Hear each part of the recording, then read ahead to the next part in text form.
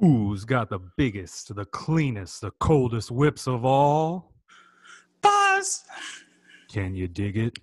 Who's never late and never missed a single call? Buzz! Right on time. Who is the man when you need a chauffeur in Duval? Buzz! Damn right. Now listen, when you need a ride to the airport, the bar, a wedding, or anywhere in between, call the man we all know as Mr. Pay-Per-View. Buzz! 904-887-0763. Hey, Eric, take that goddamn Roll Tide shirt off. Love you guys, Duval County.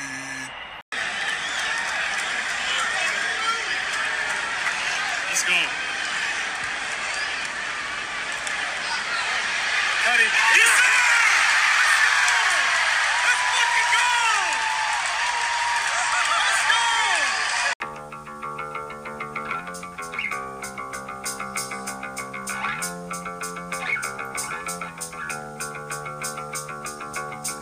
You said they're recording. All right, I'm good. All right, John Shipley's good, so we're going to start the bold take, baby. What's up? What's up, boys? Hey, how y'all doing, man? Glad to be back. Number one bold take guest of all time, John Shipley, joins us again for like the 17th time. They call that a recurring guest in the biz. Is what they would he's call run that. the gauntlet more times than Gene Fournette has remembered to unmute himself at the beginning of a press conference. But he brought a friend along with us. So Kyle, go ahead and introduce yourself. I know that you cover the Niners a little bit. Is that right? Yeah, I cover the Niners for SB Nation, and then I just make fun of people on the internet. That's pretty much what I do. All You right. do the You're same gonna fit exact right thing, in, my except friend. for the Niners part. No, man. Once Dilla said, like, yo, you have anybody like you'd want to bring on? Posey was literally the first person that came to mind. Like, one, dude's got the football knowledge, and two, that there's nobody who's better at both giving and taking the shots. Nice. I love He it. fits in. I love it. Yeah, you'll fit right in tonight. So You guys definitely dog the hell out of me often. So yes.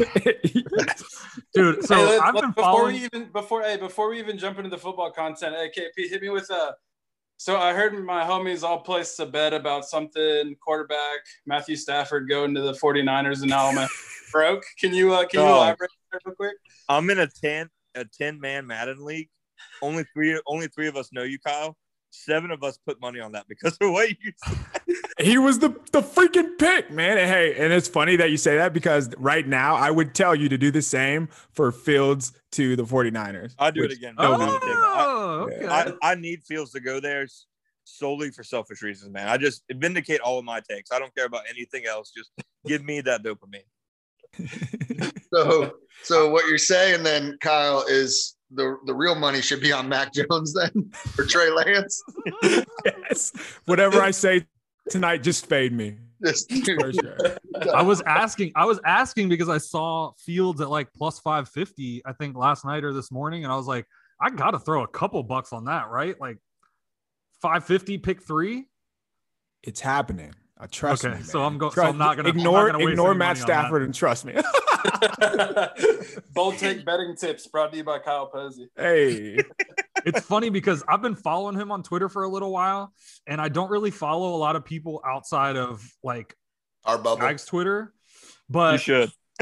I know I definitely should. Yeah, so I've been trying to follow a little bit more, but the reason I Hold follow on. Time out. You don't follow people, period. Yeah, My man well, went on a straight purge like a year or two ago. And he brought it down to like 112 people.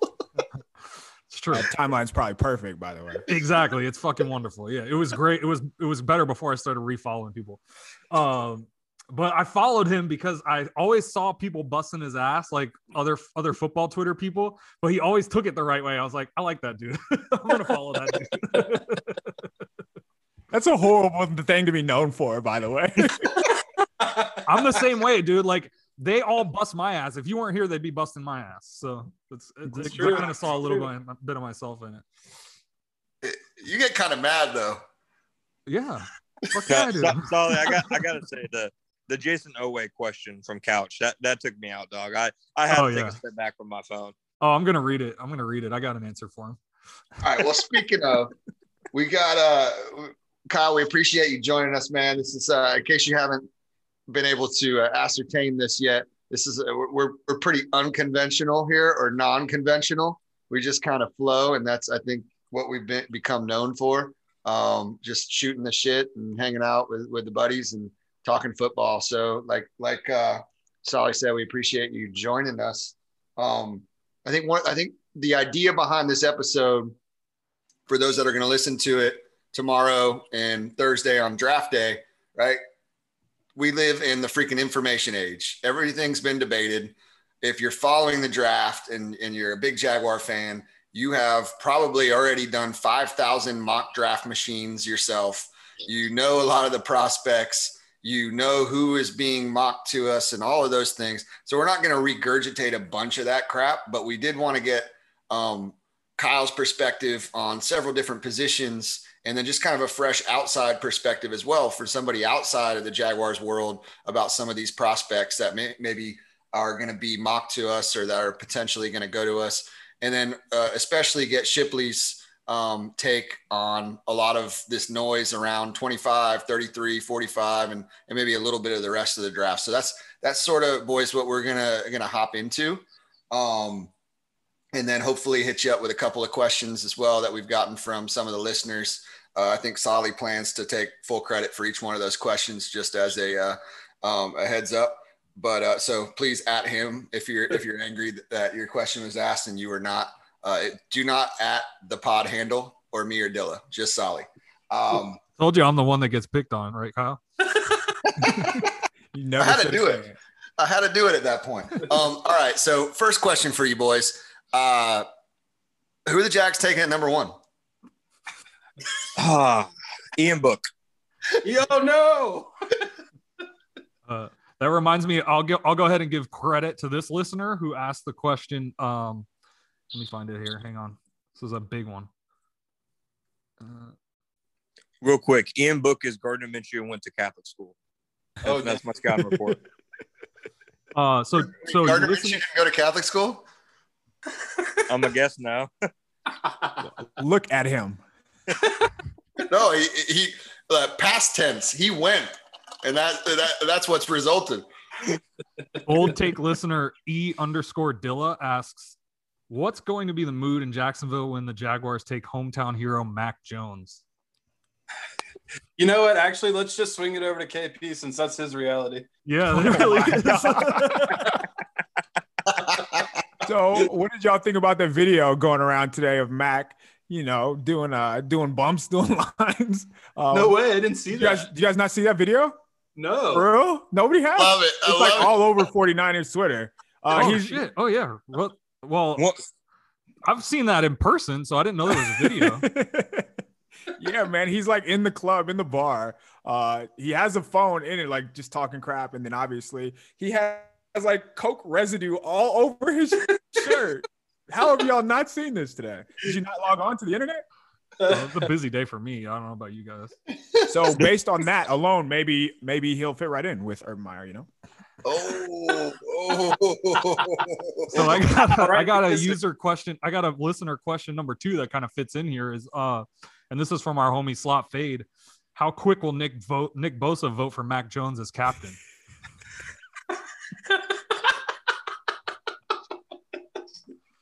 Some of our questions are rhetorical. You don't have to answer that. They're definitely in a group chat together. No, for sure. Day one already. They're like George Kittle's over there firing off memes. He's not in the group chat yet, but the other they're already in it. Well, why do you think they traded up? There we are. This is an SB Nation 49ers podcast this evening. Clearly. But seriously, before we go any further, it's clear that you guys both, if you were the GM of the Niners, both of you guys would take Fields, right? Yeah, no doubt. Can you please enlighten us? I mean, if I'm like the GM of like the Jets, I'm taking Fields, like no question. It's been so weird to me that Wilson's like number 2. If I'm the Niners, I'm like sprinting to the podium with that. But I'm living with Lance. Like either one of those, I think I'm fine. Like Mac's literally the only option out of 5 that I'm like, all right, what the hell are you doing? Yeah, it just doesn't make sense. Like, why would you? What are we doing here? We've wasted so much time talking about Mac freaking Jones in the top 5. It's unreal. Dude, the whole Mac Jones thing is so confusing to me as an Alabama fan. I was worried he was going to stay in school and he was going to make the better quarterback, Bryce Young, transfer out. And now we're talking about him getting drafted 3rd overall. It really does make my mind just like explode. Would he even start over Bryce Young if he went back to school? Yeah, maybe not. Like legit. Like we saw what happens with Fields and Jake Fromm or whoever it was before him. Like that can ruin your program if you don't play the right one. So I don't know. I don't understand the Mac Jones hype at all. My Mac Jones take is I've lived in Jacksonville for like 20 of my 24 years on this earth. I learned this fall who he was. Yeah, no, that's no real. idea he was a big Jacks dude. Had no clue. Well, You didn't know. Probably Kyle. I won't assume that you know this, but Mac's quarterback coach, like his private quarterback coach, or one of the guys he's worked with, is a local QB trainer here out of the area. And he's a buddy of ours, been on the podcast before. And even when we had him on, now I'm not going to put words in his mouth right now, but when we had him on, what he did say, he didn't say Mac shouldn't go 3rd overall, but what he did say was, I think Mac has a lot of ability. I haven't talked to him in a month or so. This was right around when he was going to declare or not declare. He said, I really think he'd benefit a lot from going back. Wow. Not because he doesn't have the ability to do it, and he's a really smart guy, and he can make the throws, and he can do it. He can process the information. But I think there's just little things that he could work on in an offseason rather than training for the combine and the pro day, like really working on the nuances of the game that, he would really benefit from. So that's like, we've gotten that from him, plus Dilla's perspective as a Bama fan. And so, yeah, I'm sitting here and I'm like, okay, all right. Kyle Shanahan maybe knows more than all the rest of us if that's the pick. But, yeah. I can't wait to put that in an article, by the way. Oh, shit. Anonymous source. Don't worry. You're source John Capriato. Oh, no. Well, in that case, his QB coach is Tom House. So, there we go. Or what's the dude out of Atlanta? Quincy Avery? Quincy, yeah, Quincy Avery. That's who it was. It's Quincy Avery. It's Quincy. But anyway, all right. Well, so let's get to it, Chip. Maybe at 25, you start us off. Yeah. Who you think is really in play for them, and then maybe if there's a difference between that and who should be in play for them if they're there. It could be, you can rattle off 4 or 5 guys, whatever. What do you think? Yeah, no, I mean, I've been thinking on this, the last couple of days, and around this time last year, a few guys came to my mind, and I really felt like I was going to be right about them taking Justin Jefferson. And Dilla, as well as I do, like how many people there thought they were taking Justin Jefferson. So I'm kind of getting a similar feeling on a couple guys this year. I feel like the 3 guys who make the most sense at 25 would probably be Christian Barmore, Mo Reg, and Carlos Basham. I wouldn't take Basham in the first round, but it seems like literally every article from an insider or anything that comes out that says who's one dude that's going to be in the first round that nobody's put in there, it's Basham. And he just seems like a bulky pick. Bulky loves picking on defensive line. Dude weighs almost 280. He can play inside and outside. He had great testing numbers, and he just seems like a kind of defender that would fit that, multiple kind of scheme that Baltimore runs that is bringing over to Jacksonville. And then Barmore, I think, I believe the fact that, some anonymous scouts or whatever are saying he probably, has some motivation issues just because his motor runs hot and cold when you watch him. And I mean, I don't think it's coincidence that his best stretch of games came, in their most significant games. But with that said, the Jaguars, if they pick an Alabama guy, I'm just going to be assuming that they got the best intel possible because they have one Urban Meyer who's extremely close to Nick Saban. And then they got 2 Tosh Lupoy who, again, used to work under Saban. They have 2 guys who have Saban's ear. So if they pick Barmore, I'm going to have to assume, they're comfortable with how he really fits in there. And then Mo Reg, I think he's a player who should go around that late first, early second range, but I'm not positive the NFL does just because he's more of a steady, reliable safety than he is like a guy who's going to be flying over the field making plays. But I really like him and how versatile he is, and I can see the Jaguars liking him a lot just because he can do a lot of different things in terms of manning up on tight ends, coming down in the box, deep drops. So I think those are the three guys that probably make the most sense right now. Yeah, Kyle, that's a perfect segue to ask you about Moehrig and sort of what type of player you see him as at the next level. I mean, right now in the Jags secondary, we don't have that pure cover guy necessarily. The guy who you're going to bring down and who can cover guys in the slot, but also, cover tight ends, kind of that modern free safety that I think a lot of these teams are looking for. We've got some bigger guys, more box type safeties, and then a guy who's sort of a tweener, I would call him, and Jared Wilson. Does Moehrig really fit that role, or what's your opinion of him as a prospect? Yeah, he can cover, and that's probably his best bet is just covering tight end. So if that's what you're looking for, he's the guy. But he's kind of passive, and I don't want to call him soft, but if you said it, I wouldn't argue with you. So he just doesn't seem like a guy that's aggressive, that just wants to tackle. And then when they have that kind of passive bone in their body, that would be like a hard pass for me. So in that sense, I would be scared of taking him that early because, when you think of a first round safety, you think of a guy who's just aggressive and does everything, can cover, can run, can be aggressive, can hit you. And that I don't really get those vibes when I watch him. I do like the idea of then Trent Baalke. Speaking of ACLs, that's a guy who always takes risks. So Andre Cisco out of Syracuse, he tore his ACL, but he is like the best safety in the draft to me. So maybe wait around, take a gamble on an ACL guy and hope that Cisco just gets healthy. But he is a guy who I would take 100 times out of 100 over Moehrig. And I actually think Moehrig's teammates pretty better than him too. Wow. I was going to ask that real quick, Cap, if I can jump in. Hop in, yeah. If you did take a safety in the first round and it wasn't Moehrig, is there anyone there that you think has good value? I wouldn't take anybody in the top 50. Okay, fair enough. You would just take a flyer on Cisco. We have the picks to do it, so it makes sense. I dig it. KP, how you feel about Holland Morgan? Small and slow, honestly. Yeah? Yeah. I was going to say, he didn't look super explosive. Then he tested good as hell. Yeah, I mean, everybody tested good this year. Like, we all would have ran a 4.4 if we had pro days this year. So you wouldn't. Yeah, you wouldn't have. I've seen the tape. Dilla's running his 40 soon, I think. Oh yeah, we got to see that. Stay tuned for that.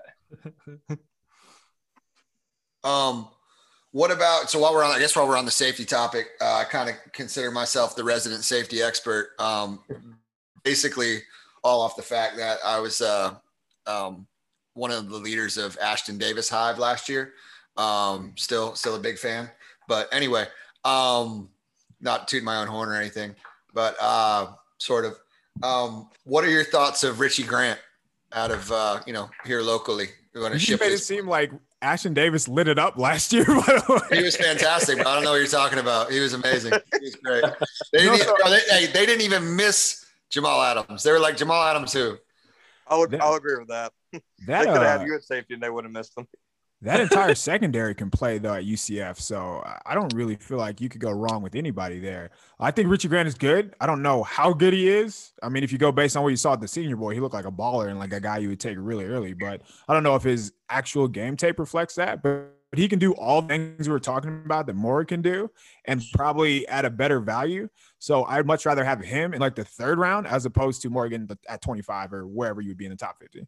Oh yeah, no, Grant, especially after that top 40 picks, I think he's way better value. I think probably if he plays in the Big 12 instead of the American Conference or whatever the hell it's called now, he probably has a chance to compete with Moehrig to be that first safety out the spot. I'm obviously biased due to my UCF ties, but I mean I'm pretty comfortable saying he's a mix of Deion Sanders, Jim Thorpe, and Ron Woodson. No pressure.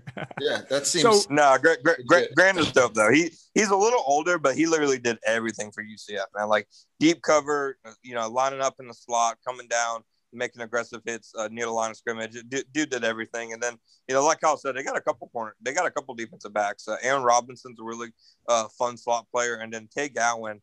He only played like a handful of games in college, right, but he's a really talented guy too. So you guys were talking about Alabama and the ties. Are you going to rule out I don't know if Urban doesn't value running backs like that, but why wouldn't he take Najee? So I just think Najee doesn't make any sense because they have James Robinson. Sure. And I think if you're going to take a back that early, to me, it'd be ETN because he's someone who complements him better. But I, of course, wouldn't be upset with Najee Harris. I think he's going to be a good player, but I think the Jaguars need a home run hitter, and Najee's going to eat you up. I think you're going to get more big plays out of Najee as a pass catcher than someone who's going to be ripping big runs. He'll eat you up, probably kill teams at the end of games. But in terms of, home run hitter, I would prefer to go with ETN if they did go running back early. Yeah, and I think from my angle to add to that, it seems like now they'll probably come out and draft Najee because we're saying all this, but it seems like at 25, maybe it's different if they're at 33 or if they drop any further, but ETN or Najee or any of those guys, like there are greater needs that probably also fit some value based on the guys who are going to be on the board at 25 and 33, at least just the way that, we all think, one of the 2 million ways that we've hypothesized things going, it seems to kind of play out that way. The interesting thing with saying that is like, we're all sitting here trying to talk it out of happening, but I don't think anybody would be pissed off if we drafted either one of them either. So it's like that weird, like we'd be happy because I think we're getting a really good player, but at the same time, when you look at all the other guys that potentially could be there, whether it's O-line type players, D-line, edge or interior, or even receiver, which I know we'll get to in a moment. I don't know. That's sort of my take on it at 25 and 33, especially. So I noticed when talking about Richie Grant, both Kyle and Shipley both said the magic Trent Baalke word, value. Keep it in mind. Speaking of value, you guys have like 37 picks. Is there a chance that you trade back up? You're at 25. Is there a guy that can fall? Package to move up into the teens and somebody falls. Everybody's jerking off for Kyle Pitts to fall like to 8 or 9, but just so they can move back up and get him. I don't know if I'm rooting more for them to trade up for Kyle Pitts because he'd be fun to cover, or because the meltdown of all the Jag/Gator fans when they don't pick him will be amazing. They'll be like, "How the hell do we not pick him? Like he's not about to go top 5, and your next pick is 20 picks later." Yeah. I honestly hope we trade up and take J.C. Horn. Something like everyone's gonna think it's Kyle Pitts. Like, he's still there at like 5 or 6, and we take J.C. Horn. That would be amazing. I hope they take Pat Freiermuth at 5. I would call him back and tell him I don't want my tickets. In all seriousness, if there's a great lead-in by our esteemed guest host here, Kyle. I did want to ask you this, Shipley. If you see guys that are dropping, or if there's a couple of guys that maybe you would think they would jump back up for, who would they be? That's a good question. I would have to think a couple offensive linemen would have to be up there. I know they say they're like their offensive line, but at the end of the day, they have to be realistic in knowing that, past 2021, only a couple of these guys are even under contract. I mean, even Linder, he only has 2 years left on his contract. Jawan Taylor's going to have 2 years left, and he might not even be good. So I would imagine an offensive lineman, like maybe a guy like Tevin Jenkins, maybe a guy like Christian Darrisaw. And then other than that, I've kind of been like wondering that question, especially since yesterday when I went over just Trent Baalke and just how incredibly galaxy brain he is when it comes to draft day trades. that dude loves trading. I'm convinced he does it just to do it sometimes. Like I was telling Solly, he literally traded 1 pick for like 2 other picks and then traded those 2 picks. Like he traded like pick 56 and then traded those picks he got just to go to 57 and pick Carlos Hyde or something. I'm like, dude, what the hell was even the point of all that? So I made 4 trades to move back 1 spot, but I don't know for who. Yeah. What about some of the guys, Kyle, that have been tossed out there? I mean, Dylan named J.C. Horn. Some of these corners that there seems to be a little bit of a, not a polarization on where they're going to go, but I mean, I think like guys like Samuel and Horn, and then what's homie's name out of Virginia Tech that slipped my mind right now. Harley. Yeah. He doesn't even have a back. Yeah, 0 back left. He got a backiotomy. Eric Stoner hit me up and said they got the same back injury, so I'm good on that. Oh my God. He has been removed from my draft board. But so that's another question. That's a follow up. But like, give us your take on what you have ranked the corners that are kind of being mentioned in the first round at. Yeah, so Horn is like head and shoulders above everybody else, I think, and that's not even close. So if that's a guy who gets to the teens, I feel like Urban should pull the trigger and have no hesitation at all, because he's going to be a dog, and he's not going to be Ramsey, but he's the closest thing to Ramsey since Ramsey's came out, and like I really mean that. He's that good. But after him, I think like Greg Newsome from Northwestern, he's right in that sweet spot around 25. So he would be a good pick at 25. Tyson Campbell's going to go a lot earlier than people think, and he is a dog. He's very good. Nobody likes him for whatever reason. Well, I know why, because, you know, he gave up a couple plays against Kyle Pitts and Devontae Smith like every freaking body else did. But he's really good, man. So those three are guys that I really, really like, Newsome, Campbell, and Horn. If you can get those guys anywhere in the first, yeah, you won.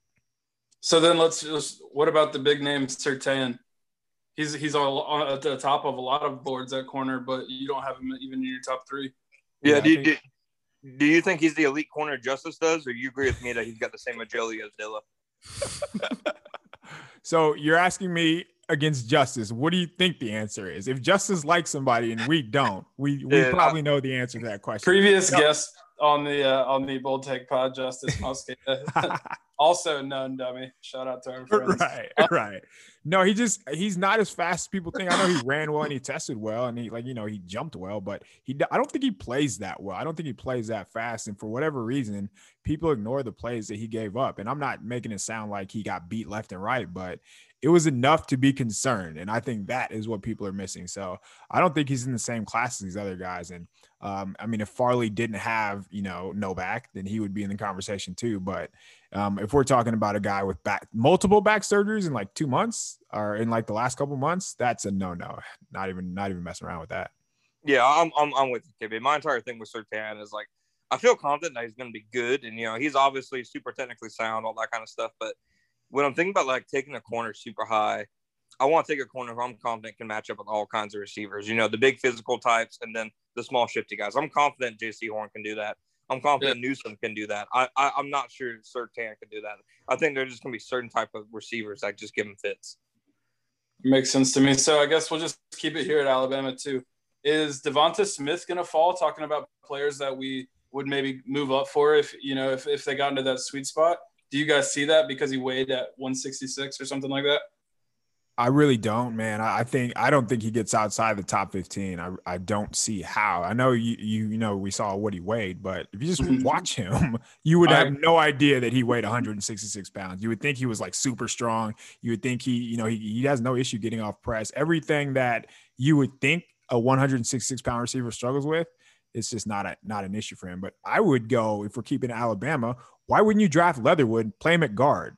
And then if one of your guys, I don't know what Cam Robinson's contract situation is, but kick him out to the left tackle. If you have to next year, play him at right tackle, who knows? But Leatherwood seems like a guy, especially at guard, who could help right away and then might mess around and be like a star in 3 years. And he's one of the dudes I think like makes so much sense at like 33. Like one of those guys that just barely gets out of first round, but if you don't take him there, he's not lasting. So is there – I know you just drafted Josh Allen and Chase on, but is there a guy – like let's say Jalen Phillips falls. Would that be a reason? Are those two enough to – and I know Josh Allen's very good. I cannot say the same for the guy we just named. So would Jalen Phillips – or would those two be enough to pass on an edge rusher like Jalen Phillips? Because I think he's a star. No, I think that the talent level on the team, there's no position you're not drafting. So if you got a good player there, you definitely take him. I think Josh Allen is really good, and we don't even call Chase on by his name on this podcast. We call him Calvin Chase because he doesn't deserve to be called by his real name. He stinks. So, that's kind of where we sit. So if they take an edge, that we need an edge player. As far as I'm concerned, I don't know how you two fans and our local expert John Shipley feel, but when it comes to like if they took an edge, there are certain edges I don't want, but I would be excited for a couple of them. Who? Come on. I mean, Basham, I would be cool with Basham. I would be cool with Phillips, like he said. It's more like who I don't want. I don't want the cat out of Penn State who's been playing football for a year and a half just because he's been playing football for a year and a half. Sounds like the same guy we drafted last year. Yeah, it reminds me of Calvin Chase. Right, and I guess that's the thing. This year we have coaches who can maybe develop players, but like I still am a broken fan and would rather draft someone who's got production on tape versus another Calvin Chase. Just develop Calvin Chase. You already got him. Yeah. Speaking of Calvin Chase, can we go ahead and read BCB Couch's fan question? Sure. Hit him with a fan question. And then maybe, I know Kyle's got like 5 minutes. We can get his opinion on the rest of the receivers and then let him bounce. Yeah, that's where I was going to go. But let's take a brief intermission here and have a fan question. Fan question. So BCB Couch threw a haymaker at me really too soon after a very serious event in my life. He says, how will the Jags justify selecting a guy at 25 and Jason Oweh Damn it, enters the league having the same number of sacks in 2020 as Solly has after his vasectomy? And R.I.P. to Solly's balls. I just want to say that hurt a lot. Did it hurt as much as or equal to the actual pain of having your scrotum cut into?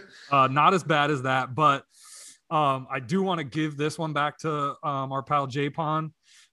Maybe if he had thought about having a little procedure done a couple years ago, maybe his wife would have let him out of the house in the past decade or so. He also wouldn't have 17 children. So right. shout out J-Pon. Have fun paying for those 3 weddings too, asshole. It's 2021, and I still remember when she took over his Twitter account. That was the craziest night ever. Top 5 or top 10 moments in Jaguars Twitter history? Oh my God. Top 5 for sure. That shit was crazy. I was scared, and it wasn't me. Kyle, it was some serious stuff, man. We had a buddy on Jaguars Twitter whose wife was just not happy with him and maybe his Twitter usage amount, and she went like just complete fatal attraction on him. And she took the phone and started sending tweets out from his account. Oh yeah. Yeah, I've met Eric Stoner.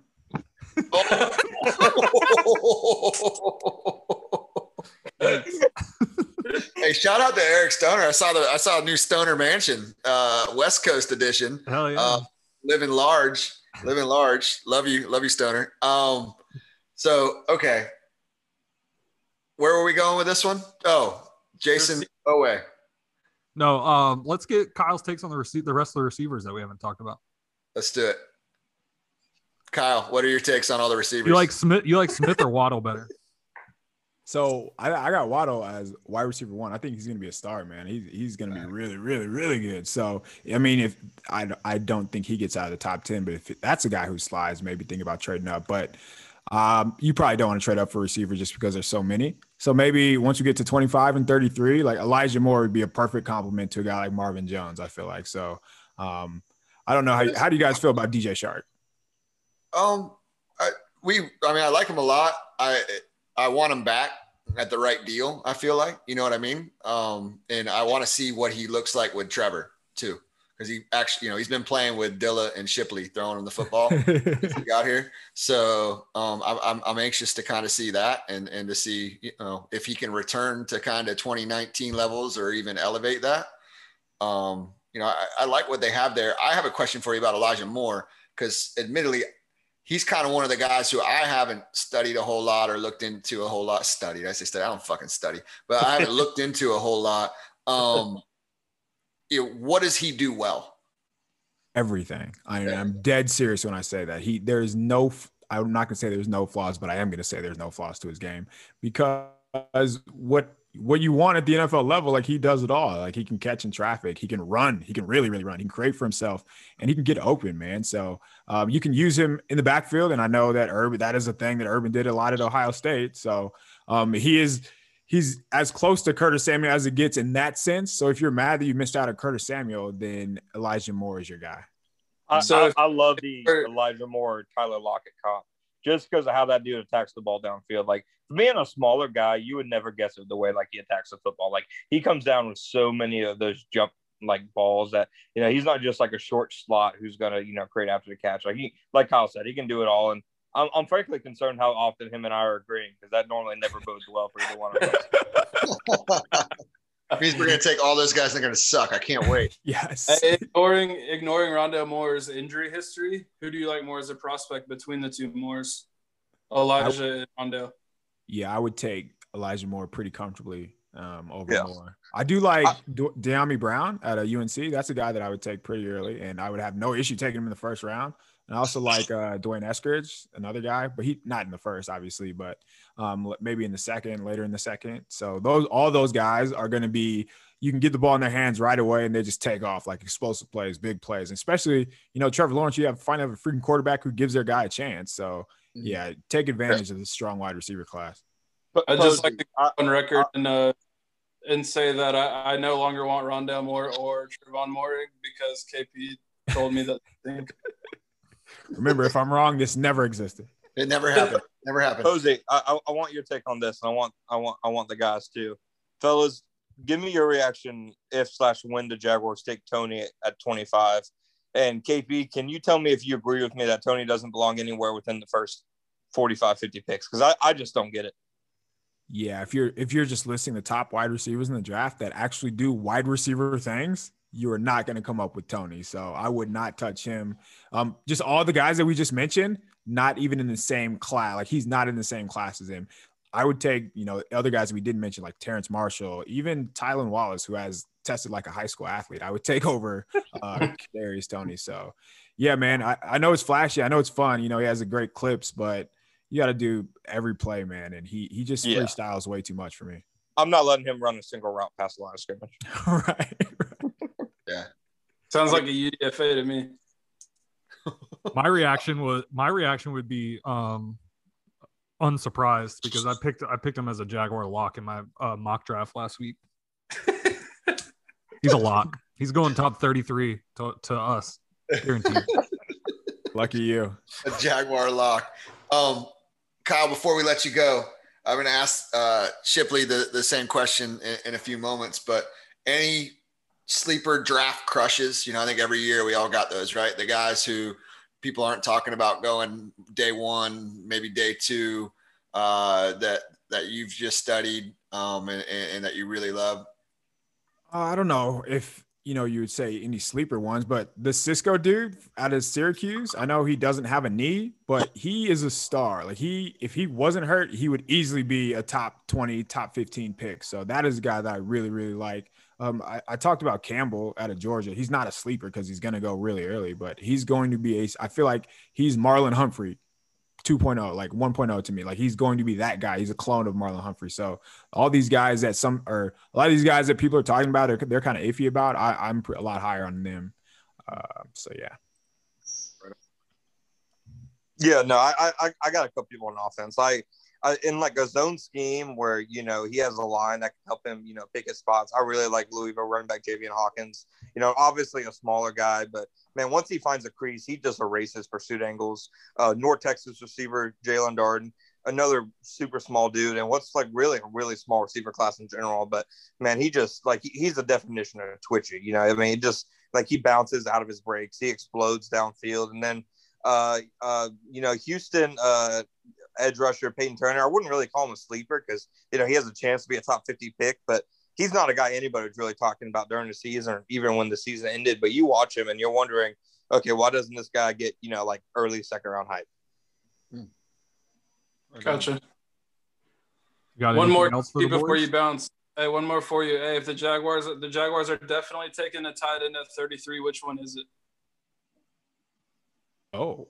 And obviously, so maybe that Hunter Long is a guy that I really like at tight end. And you're not going to take him at 33, but I feel like he's going to outperform the 4 or 5 tight ends that go before him. I think he's going to be a stud. I'd rather take Hunter Long in the third and Pat Freiermuth in the second. Perfect. That's kind of what I was getting at. I don't think the value there in the second round is worth it for what you can get later. At all. No, this tight end class, not to say any like position group ever sucks because all these guys are great football players comparatively, but in a vacuum, this tight end class sucks, dude. It's Kyle Pitts and a bunch of dudes. Like it's terrible. Take advantage of the offensive line. Like with those early picks that you have, this offensive line, like they have some legit ballers. You mentioned Tevin Jenkins. I have no idea why he's not talked about as like a top 15 pick. So yeah, no, I'm with him. Like he's literally a definition of like pass protection, not being passive. Like you literally just see him riding dudes like 10 yards away from the quarterback. He's Ramczyk from the Saints. Like he's a star. He's an obvious star. Why are you messing around with this? I like that. No, I think offensive line, receiver, and corner are all positions that are really deep this year. For sure. Well, KP, we're going to keep rapping about offensive line. You're welcome to stay, but I know you got to bounce. So thank you for coming on. We'd love to have you on again, man, sometime to shoot the breeze. And if you want to plug anything else that you got going, feel free. Nothing at all, man. Just remember, Justin Fields, number 3, Matthew Stafford never happened. Love it. All right, boys. Good. Take care. Good talking with you. Appreciate it, man. This episode of The Bold Take is brought to you by A1 Sliders, sliding glass door and window repair. I like to think of my sliding glass door on the back of my house as like an airplane, right? It needs to land perfectly and smoothly in the little groove, aka the runway, for proper functionality. If yours isn't, you need to head over to a1sliders.com or give them a call 386-538-6835 for a free estimate of how to get your airplane landing perfectly on your runway. Again, a1sliders.com, 386-538-6835. Give them a call and get that airplane landing smoothly right on that runway. Now back to the Bold Take. All right, so then there were 4. Ship, expanding on the offensive line a little bit. I'm glad you brought up Tevin Jenkins. I really like him. In our pod text a little bit ago, earlier today, we were talking Elijah Vera Tucker. And he's somebody who I think Dylan and I both agree, like we didn't know a lot about 3-4 months ago. I knew the name, right? Like he was that guy who was like first, second round and some of the mocks I was looking at and the draft machines and all that. I'm looking at him.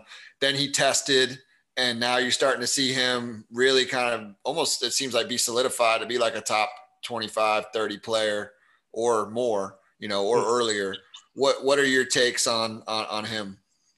Honestly, at this point, unless they go pass rusher, I'd be kind of surprised if the Vikings pass on him because, he's just a guy who he can play all over the offensive line. Like, he can play both guard positions. He can play both tackle positions. He could probably, honestly, even play center. Like, he's just like, he's not going to, like, wow you in terms of, like, okay, like, Mekhi Becton or something in terms of, like, he's, like, mauling people and putting up highlights. But he just doesn't lose reps, Like, he is the same dude consistently, snap to snap. He's rock solid in pass protection. He's always on his man as a run blocker. And like I said, he can play multiple positions. He played left tackle in 2020 and played left guard before that. I'm personally playing him at guard just because I think he has potential to be like a Pro Bowl / all-pro caliber player there. But I think for a team like the Jaguars, who have so many long-term questions and kind of need a guy that you can slot at different spots, I think he makes as much sense for them as, really anybody. I think him and Tevin Jenkins might be the 2 guys that make the most sense for them just because both of them have proven they can play different spots. Yeah. Am I crazy? Am I crazy to almost want or to really be leaning towards wanting them to go offensive line at 25? No, when you look at it, that's where the best value is. Because, as much as I like Mulrick as a player, it's probably true that he isn't really your prototypical first-round safety. You're probably better off taking a safety in the second round. Barmore is a solid player, but if he's hands down the best defensive tackle in the defensive tackle class, that class probably sucks. And, looking at receivers, the only receivers that really make sense over there would be slot guys. And I'm not sure you're taking a slot guy at 25. So when you look at value, the only value that to me really makes a whole lot of sense is offensive line at 25, which is why it's been kind of confusing to me that Urban has hammered home so many times how confident he is in the offensive line. Because I get that he feels that way. I'm not sold exactly why. And then I'm curious, like, okay, what are your plans for the future? Because most of these guys aren't even going to be here. Right. And to kind of elaborate on that from my end, it honestly makes me worry that he's saying that so much, unless it is some sort of smokescreen, because for all the reasons that you just laid out, we don't have a lot of guys under contract going forward, at least long term. B, both of your tackles are still question marks. They're really talented, high potential guys, but they're question marks. So for like in a draft where you have so many picks inside the top 50, and it being by all accounts, really, anywhere you look, anywhere you ask, anybody you talk to, it is a extremely deep offensive line class, mainly at the premium level, right? The early talent. There's a lot of really high level talent. So to not come away in those first 3 picks with an offensive lineman just seems really off to me. I think there are probably 5+ guys in this class who could walk into Jaguars facilities, be the best tackle on the roster from day one. Yeah. And I think, and that's what makes it so weird to me, like you said, because like, Jawan Taylor and Cam Robinson have potential, but when you look at both their careers, each one of them have really had were some okay rookie seasons. Other than that, what really have the Jaguars, gotten out of them? Like, I know they're rolling the dice on potential because they didn't like the left tackle market, but you can't just be drafting for 2021 in my mind. I mean, you got to be looking way past that, especially when you're taking the face of the franchise, number 1 overall. Why, as of right now, you don't have a left tackle next year, so you shouldn't operate like you do. Yeah, and to your point, if you can solidify the face of the franchise, a franchise quarterback, by all accounts, that's what we're all planning on, right? From a roster building standpoint. And then back it up with a really mean, nasty player at 25 or 30. That's going to be on that line, hopefully for the next 5+ years. Like, that seems like a no brainer to me, especially in a situation where receiver is really deep. So maybe you can dip into that a little bit later. And you made the moves on the defensive line for the most part to, be okay if you had to start the season just with what you have right now. I don't know. I think all signs point to that, which means they're probably taking Kadarius Toney. But on the offensive, like Solly said, shout out Solly in the Solly mock draft. # trademark. Couple of guys I did want to get your opinion on. Sully Football, who is the resident expert on offensive line play. Shout out Sully. Guys like Walker Little, have you studied him much? Yeah, no, I like Walker Little. My only problem with Walker Little is he's played like 2 games in the last 2 or 3 years because of injuries and then opting out last year. But like when you watch him in like 2018, which it feels so wild to think that like 2018 was so long ago at this point, but you watch him in 2018, I mean, dude just moves and looks like a left tackle. So I think if you can get like some more experience under his belt and get through those growing pains, I think he's a guy you can take in the 2nd round, and you could probably start him at left tackle. And he might even go 1st round just because he was a mega recruit coming out. Yeah, he's a big dude, but runner big, I think will be a better prospect.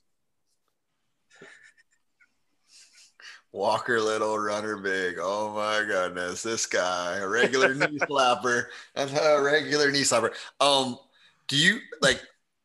To me, he's kind of that guy who it seemed like 2 months ago, draft Twitter was like, oh, he's a 5th round pick or a 4th round pick. And now all of a sudden it's like, oh, he might be a 2nd round pick. He might be a 1st round pick. He's one of the more intriguing guys to see where he goes, I feel like. Walker Little, not runner big. It's always funny at like the start of January, how you see some people's opinions and just like compare them to like when April comes around after all the NFL teams that kind of release like the little tidbits to people. And, that's why I try to stay consistent. I've been saying Kadarius Toney doesn't belong as a wide receiver for, like 2 years now. So, just things like that, try to stay consistent. But I'm with you. I think Little's probably going to end up going. I think he's going to go top 50 just because I think the NFL is going to value his traits a lot and the position he plays. But I really do think the league as a whole is going to look down on guys who didn't really play last season. Yeah. All right, I got to ask you, while we're talking offensive line, I have to ask you about really the offensive guard of the future for the Jacksonville Jaguars, Ben Cleveland. You gonna be able to prime from Sully? I've already told Sully like this. He's already listen. Ben Cleveland doesn't know it, but he's already best friends with Brandon Linder. Like he doesn't know it, but he's already best friends. Like, and I've already been feeding him. And I've got my boy JD Groover. Shout out JD. He messaged me last night. Was like, I'm hanging with Ben Cleveland this weekend, and if he gets drafted by the Jaguars, I've got a Bold City Brigade hat right there. He's putting it on, and we're tweeting out the photos. Let's go. But then he told me that the Jags haven't talked to him in like over a month, but the Titans have a bunch, and I'm like, oh motherfucker. When you said you were talking to JD, I was thinking, well, JD's the third best friend, Cleveland, Linder, and JD, right? And then you were saying, pretty much. But I've been sending Cleveland on Twitter, like just randomly, like adding him with photos of Linder's Instagram, like just like look at this guy. He's got.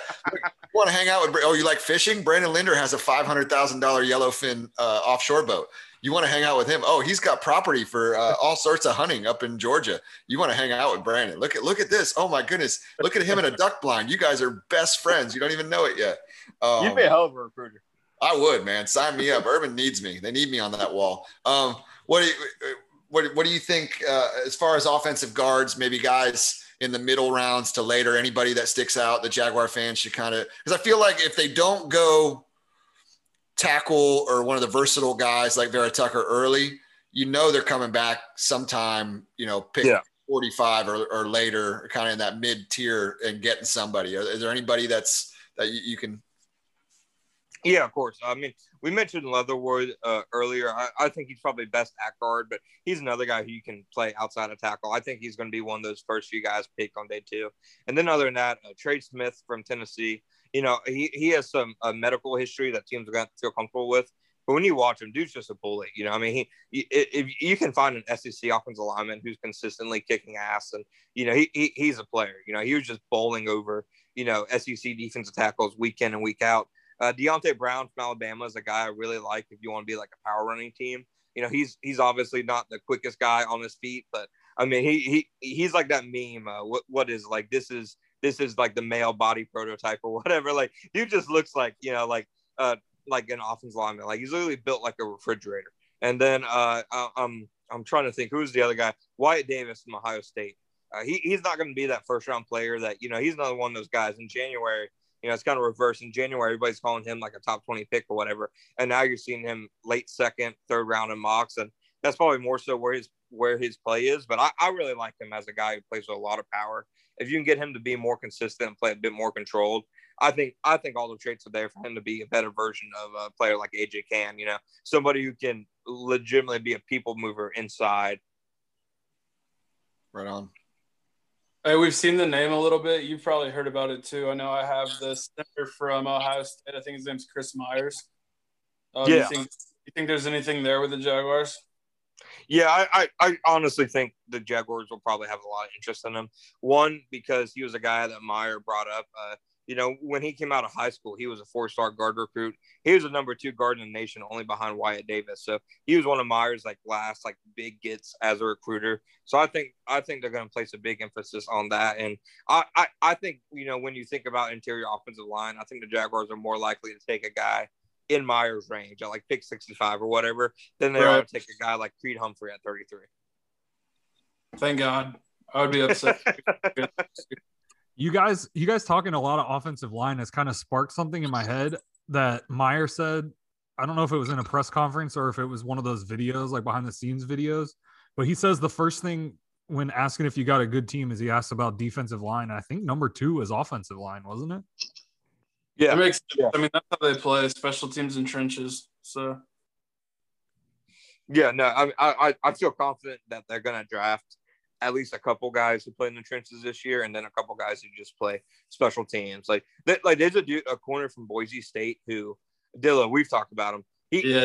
I'm not positive he could cover Dilla, but dude created 9 special teams touchdowns in 3 years at Boise State, and that's freaking unreal. Dude blocked kicks, he returned punts, returned kicks, forced fumbles. So I think trenches and special team specialists are going to be dudes they look at.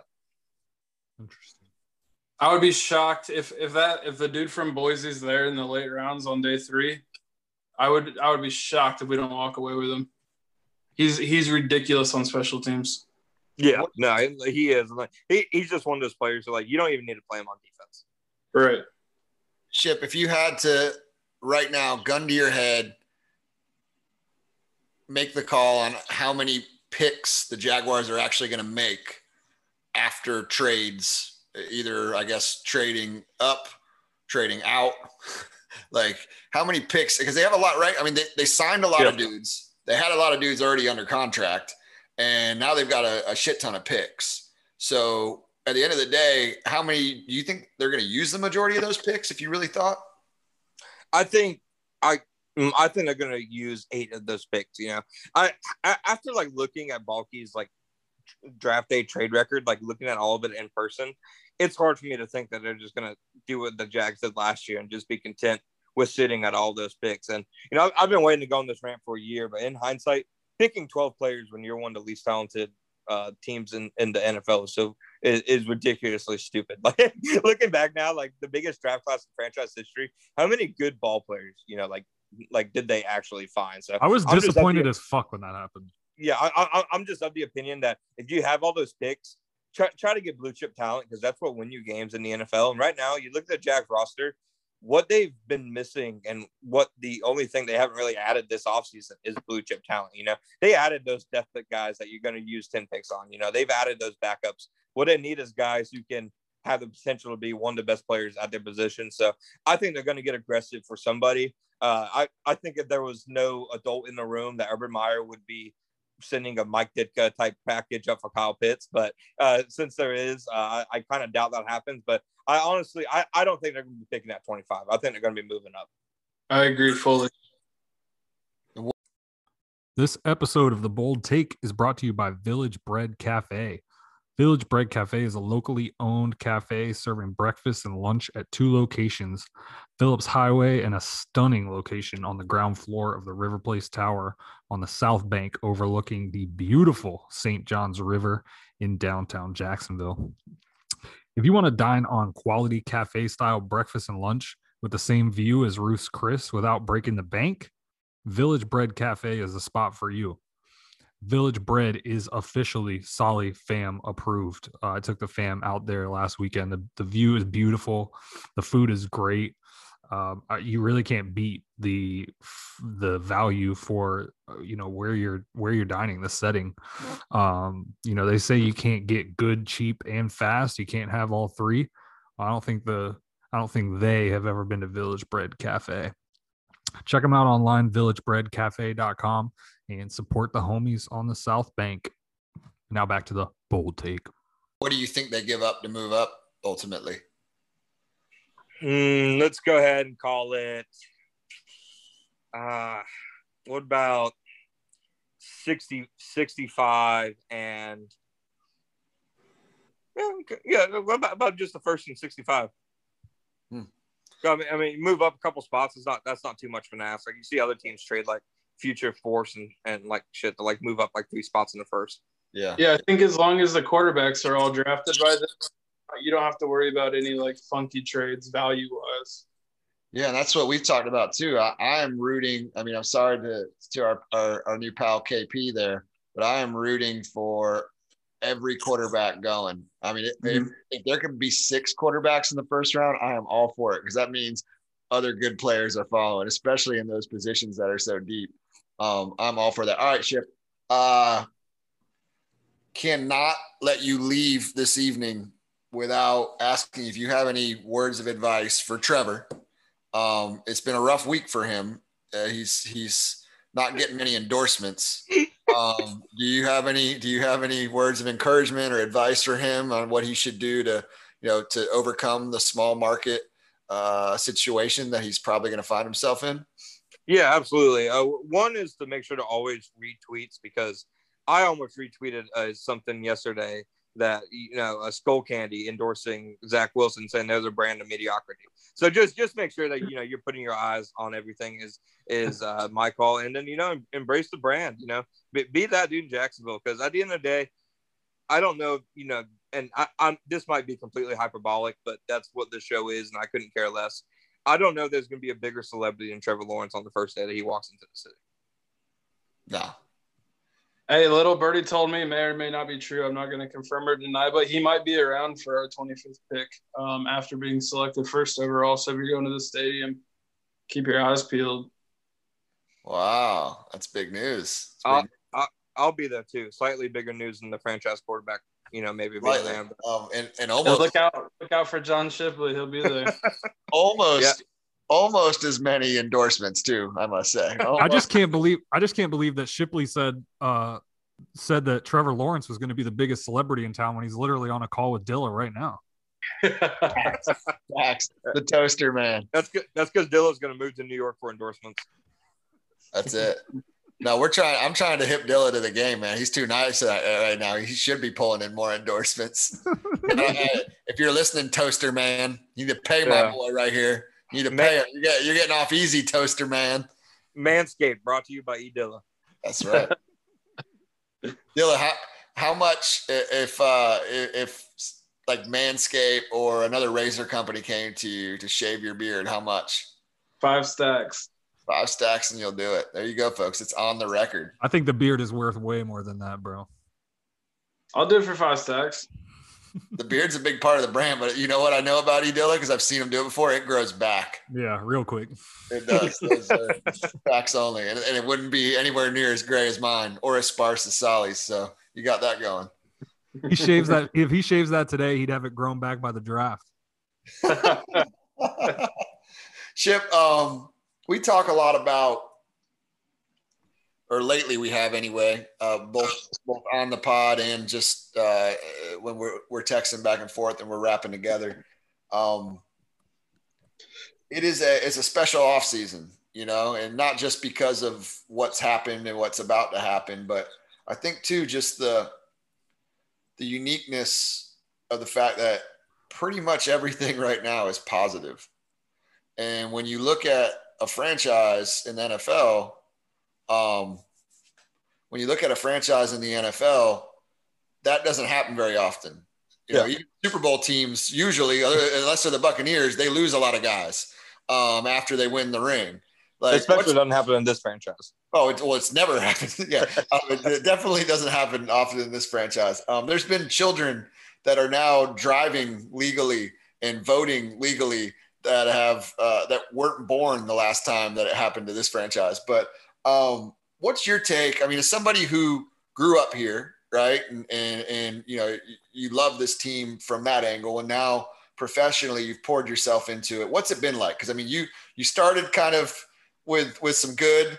You went through just all the total shit the last couple of years, and now what's it like covering all this and that positivity angle? No, absolutely. It's been legitimately like a breath of fresh air, like the last couple of years, I couldn't care less, about the Jaguars losing as many games as it did and being as much of a clown show as they have been, off the field in certain instances, because, it's my job to cover them, whatever's going on. But to actually see them, I know how it's going to sound, but actually see them make an attempt, to be like a football team and to put out a competitive team out there. That's something that I just haven't really seen, since I've been covering the team, even during the best times, with Doug Marrone, it seemed like even that was too good to be true, like his year in 2017. Is this really him as a coach? Like you didn't really get a sense like this is what a well-ran organization and team is supposed to look like. But I just get the sense now that, they at least know what they're doing, at least more so compared to, say a year ago or 2 years ago. I think it's been refreshing and enlightening to see positivity as opposed to waking up every day and wondering, okay, how are we going to ask about their tight ends having as many catches as Solly has sacks this year? I mean, it would legitimately get old thinking of like ways to try to make that team interesting, because they simply weren't interesting. The 2020 Jaguars, for as much as those guys fought every week, and I respect the hell out of them, they just were not an interesting team. And 2019 wasn't much better. You know what I mean? When the most interesting thing is a quarterback with a mullet who Twitter somehow still thinks he has the first and only mullet in the world. Eventually, they'll stop being amazed by it. But when that's the most interesting thing, I think that says something. So I think to me, it's just the fact that there's actually things to look forward to. There's actually things to be intrigued by. I mean, like I said last year, they had 12 picks going in there. We talked for months and months. Are they going to move up or something? They ended up picking 12 guys and picking like 8 special teams guys. So I just feel like they're actually moving more toward being a bold team. Yeah. Awesome. Well, we appreciate you coming on as always, man. You've definitely become our go-to guy for when we want to talk like serious shit about the Jaguars and what's going on. So, it's always appreciated. Before you do go, you want to plug anything you got going on? I always want to give you a chance. You got a ton of content that you've already put out there, which before you even answer, I'll say, no matter what he has that's about to come out that he's going to tell you right now, make sure you check a lot of the work that he's been doing, because dude, that series you did on like each position, and like guys you thought they might be targeting or they should be interested in or they might be interested in, was awesome. And the way you guys broke that out. So if you're listening to this, appreciate it. Looking for last minute content and you haven't read that yet, go look through that, because it was super, super awesome. So what else you got coming, Chip? Appreciate it, man. The big thing I pride myself with at Jaguar Report is, like we have like a good volume of stuff and quantity of things, but the quality never suffers.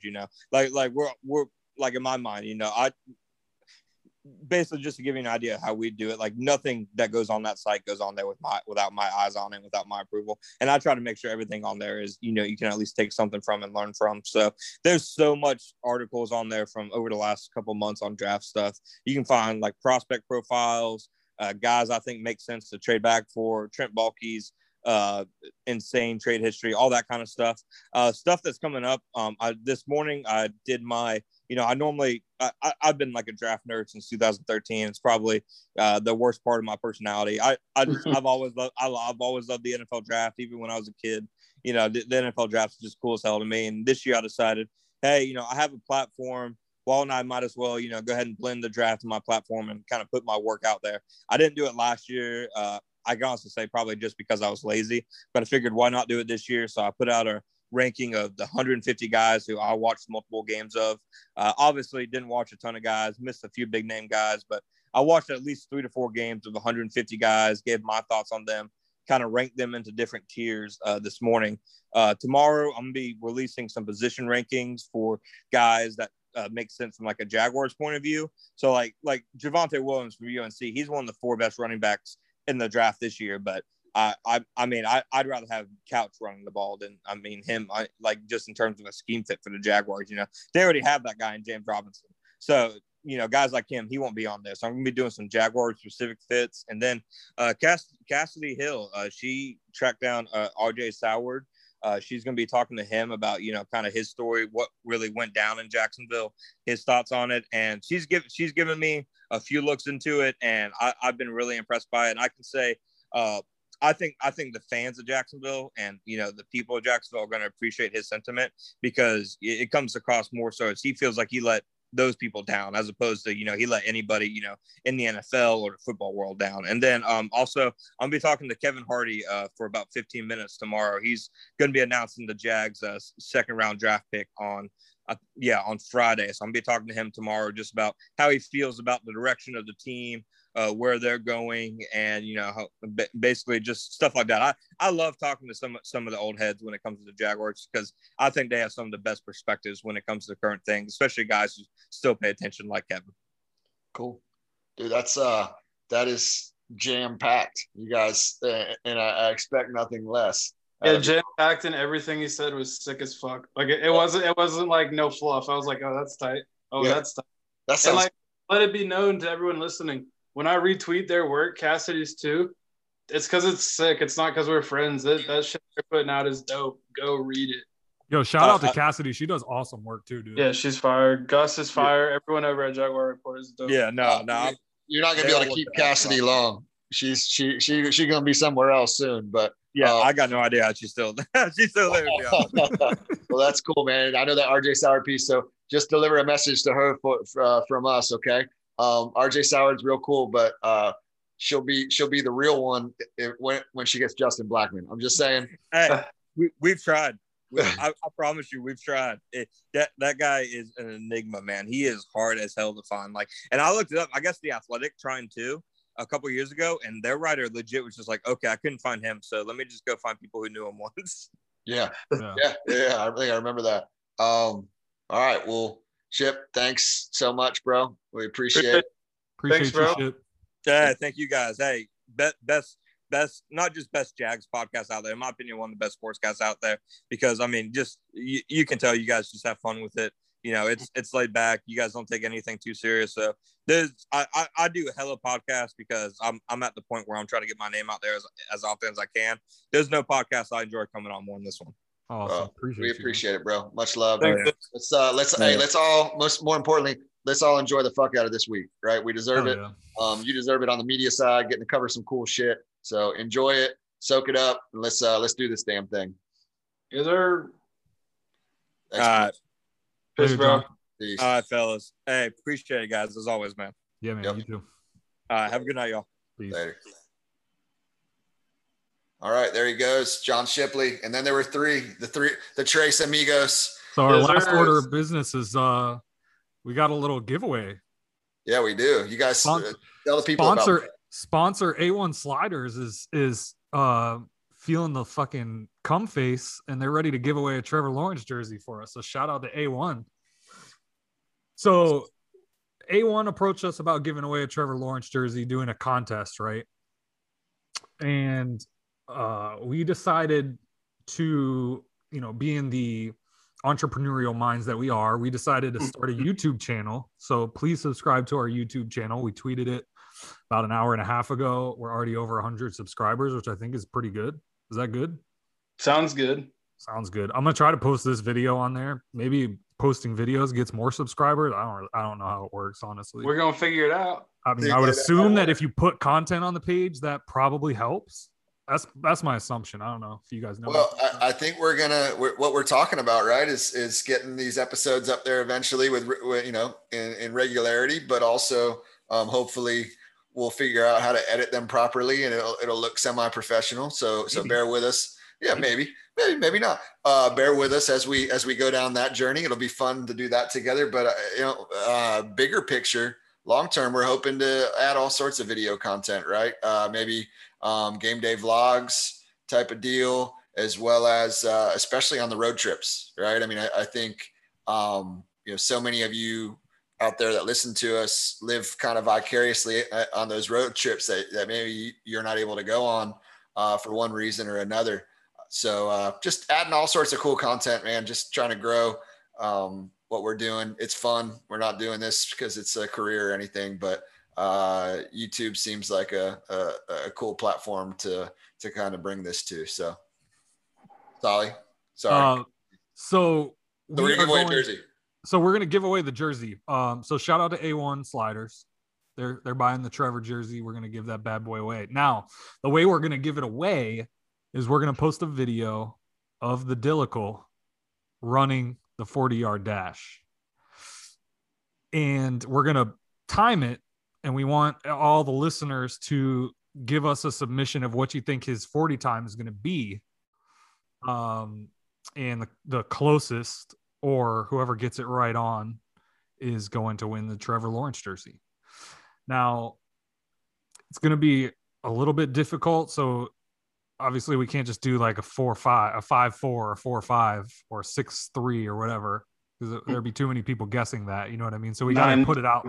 We got to put it out to a couple decimal points. Now I was looking at my stopwatch on my phone and only goes to 2 decimal points. So we may have to get like a real stopwatch.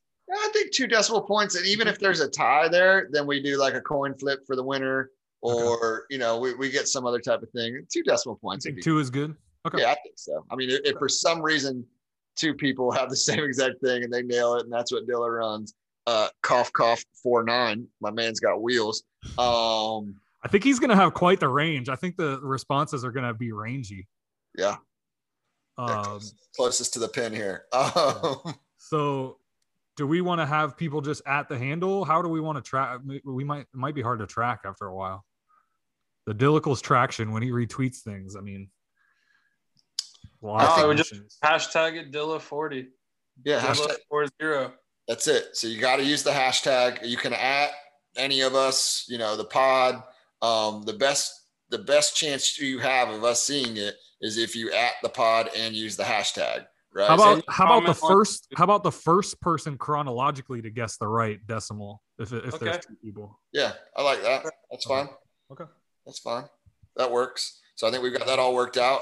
Again, shout out to Tony and A1 Sliders. That was awesome. He came to us and was like, dude, so pumped that the podcast is back, and pumped obviously that we're getting Trevor Lawrence. And we're like, yeah, us too, bro. And he was like, let's give away a damn jersey. And we're like, Yes, sir. and then we all talked amongst us like, well, how do we win this thing? Because I want a free jersey. But we decided to give it away to the listeners.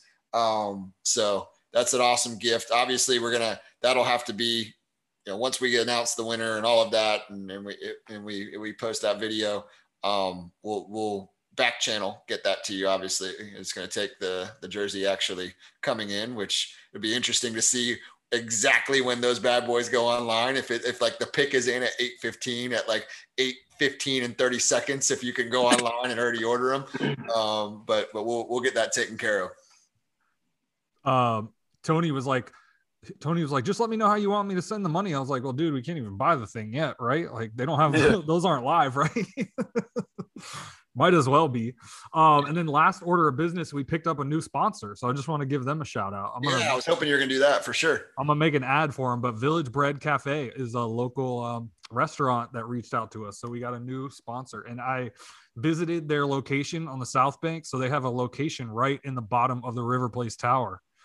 For those who don't know what the River Place Tower is, it's the big building on the South Bank, white building, the tallest one on the South Bank. And it's gorgeous, man. Like you sit down you kind of order in the little line, and then you sit down and, the windows are out to, looking at the North Bank and the river.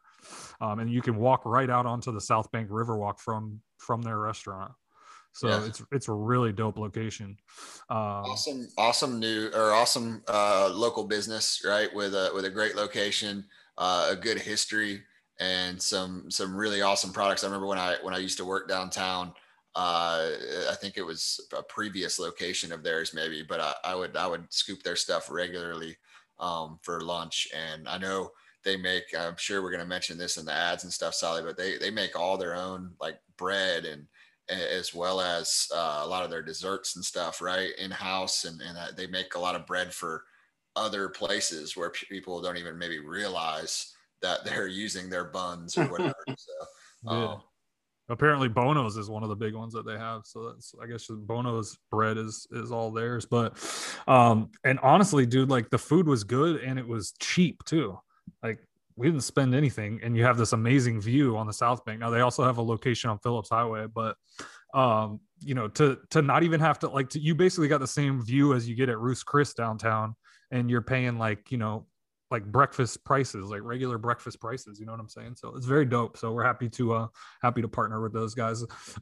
Closer to the season, they may be working on some like game day specials in connection with us, and maybe even like a special menu item or something like that. So we'll have more, obviously once we get closer to the season. Cool. So, shout out to them. You guys got anything else? Not really, man. I mean, just like kind of what we said there to Shipley, enjoy it, everybody. I think most of you are going to listen to this either Wednesday or on draft day. Enjoy it. We haven't gotten, don't get caught too much up in who the hell ever is pick number 25. I mean, we're all going to be excited for it. It's awesome having the 2 picks, but just enjoy Jacksonville being the center of the NFL and the football world for a little bit on Thursday night. Enjoy the fact that you can't really, everything that's come out about Trevor in the last month or two just points more and more to like that he's a solid ass dude that's going to be happy to be here. So not only are you getting that guy who is a quote unquote generational type of prospect, and we're going to see where that takes us, but you're getting a dude who I think is just going to fit in so well here, and is going to be happy to be here. And I can't remember a time as a Jaguar fan, especially as an adult, where there's been this much positive energy surrounding everything about the team. And it's just I can't stop smiling when I think about, us and the homies getting together Thursday night over here at my crib to break some bread and take this in together. I can't stop smiling when I think about how excited my son and all the younger fans are. Boys, I got to tell you, I have had so many I know we're talking about the 124 Renaissance. And it's amazing because we're getting the band back together, the original band. But there are more and more people. I had a couple people this afternoon and this evening texting me like, "Hey, I'm looking at this row." I mean, people I don't know, I've never interacted with. They're like, "Tell me if row J is better than double X, or double D," and I'm just like, you always go with double D first of all. Oh yeah, right? But like it's just people again who are like, "Hey, I live out of town. I might only make 2 games, but I got to be a part of this. I'm getting season tickets." I mean, that's how it was back in 2017, 2018. Bless you. In 2007, which I know, you guys being a little younger than I didn't have season tickets back then necessarily, but like in 06 and 07 and back then, what a cool feeling, man. So I just kind of wanted to close with that tonight. Just remind people, enjoy it, soak it up. We don't get a lot of this. When we talk, more importantly, get used to it. It ain't going away. Oh shit, I like it. So you're taking it a step further than me. I'm just trying to live in the moment because I'm still a little nervous. But Cap's just happy to be here. I'm just happy to be here. I'm trying to live in the moment. I'm a little nervous about all of it, but I had to put out a shit ass mock draft just to make myself feel like, okay, relax. You're good. But yeah, you're good. And again, that's what I mean though. Like I want to have that confidence. I don't know that I'm at that level yet, but I am at the level of. I don't give it I genuinely am not concerning myself with whether he's going to be amazing or not. I'm happy that we have this opportunity and I'm going to ride that wave for a little while and then worry about that once it all comes. For me, it feels like when Alabama got Nick Saban, I knew it was going to be kind of slow to start, but we're about to be on top and real quick. And it's the same vibes. Everything's aligning. New coach and new talent. It's all right there. And in the NFL, it's the quarterback's the cash crop. Yeah. And now we got it. Let's make some money. Let's do it. I love it. Yeah. Rock and roll. That it, fellas? That's it. Hashtag Bill of 40. Hashtag Bill of 40. Hashtag. Give us the guess, make it to 2 decimal points, and then wait for the content. Wait for the content. We'll record it at Cap's house before the draft. Draft D-Law. We'll have to figure that out. It's a little dark on my street. We'll have to figure that out. Maybe get the spotlights out or something. Turn the headlights. We all got car lights. Let's use the car lights. Like what's that movie with Vince Papali, Invincible? Like where they we had to get a scene like that going. Yes. We'll get I'll get the Rocky music playing on the speaker. Yeah. Love it. Oh my goodness. We'll go slow-mo on it. Oh, we'll have a couple different versions. Y'all got way too much faith in my editing abilities here. I know. Freaking Andy Willis had to go up the damn Cleveland for the draft where the pick's not even going to be there. But anyway, all right, fellas. Only one thing left to do, right? You know what time it is. Love you, JB. Love you, JB. Love you, JB. And I love you, Trevor.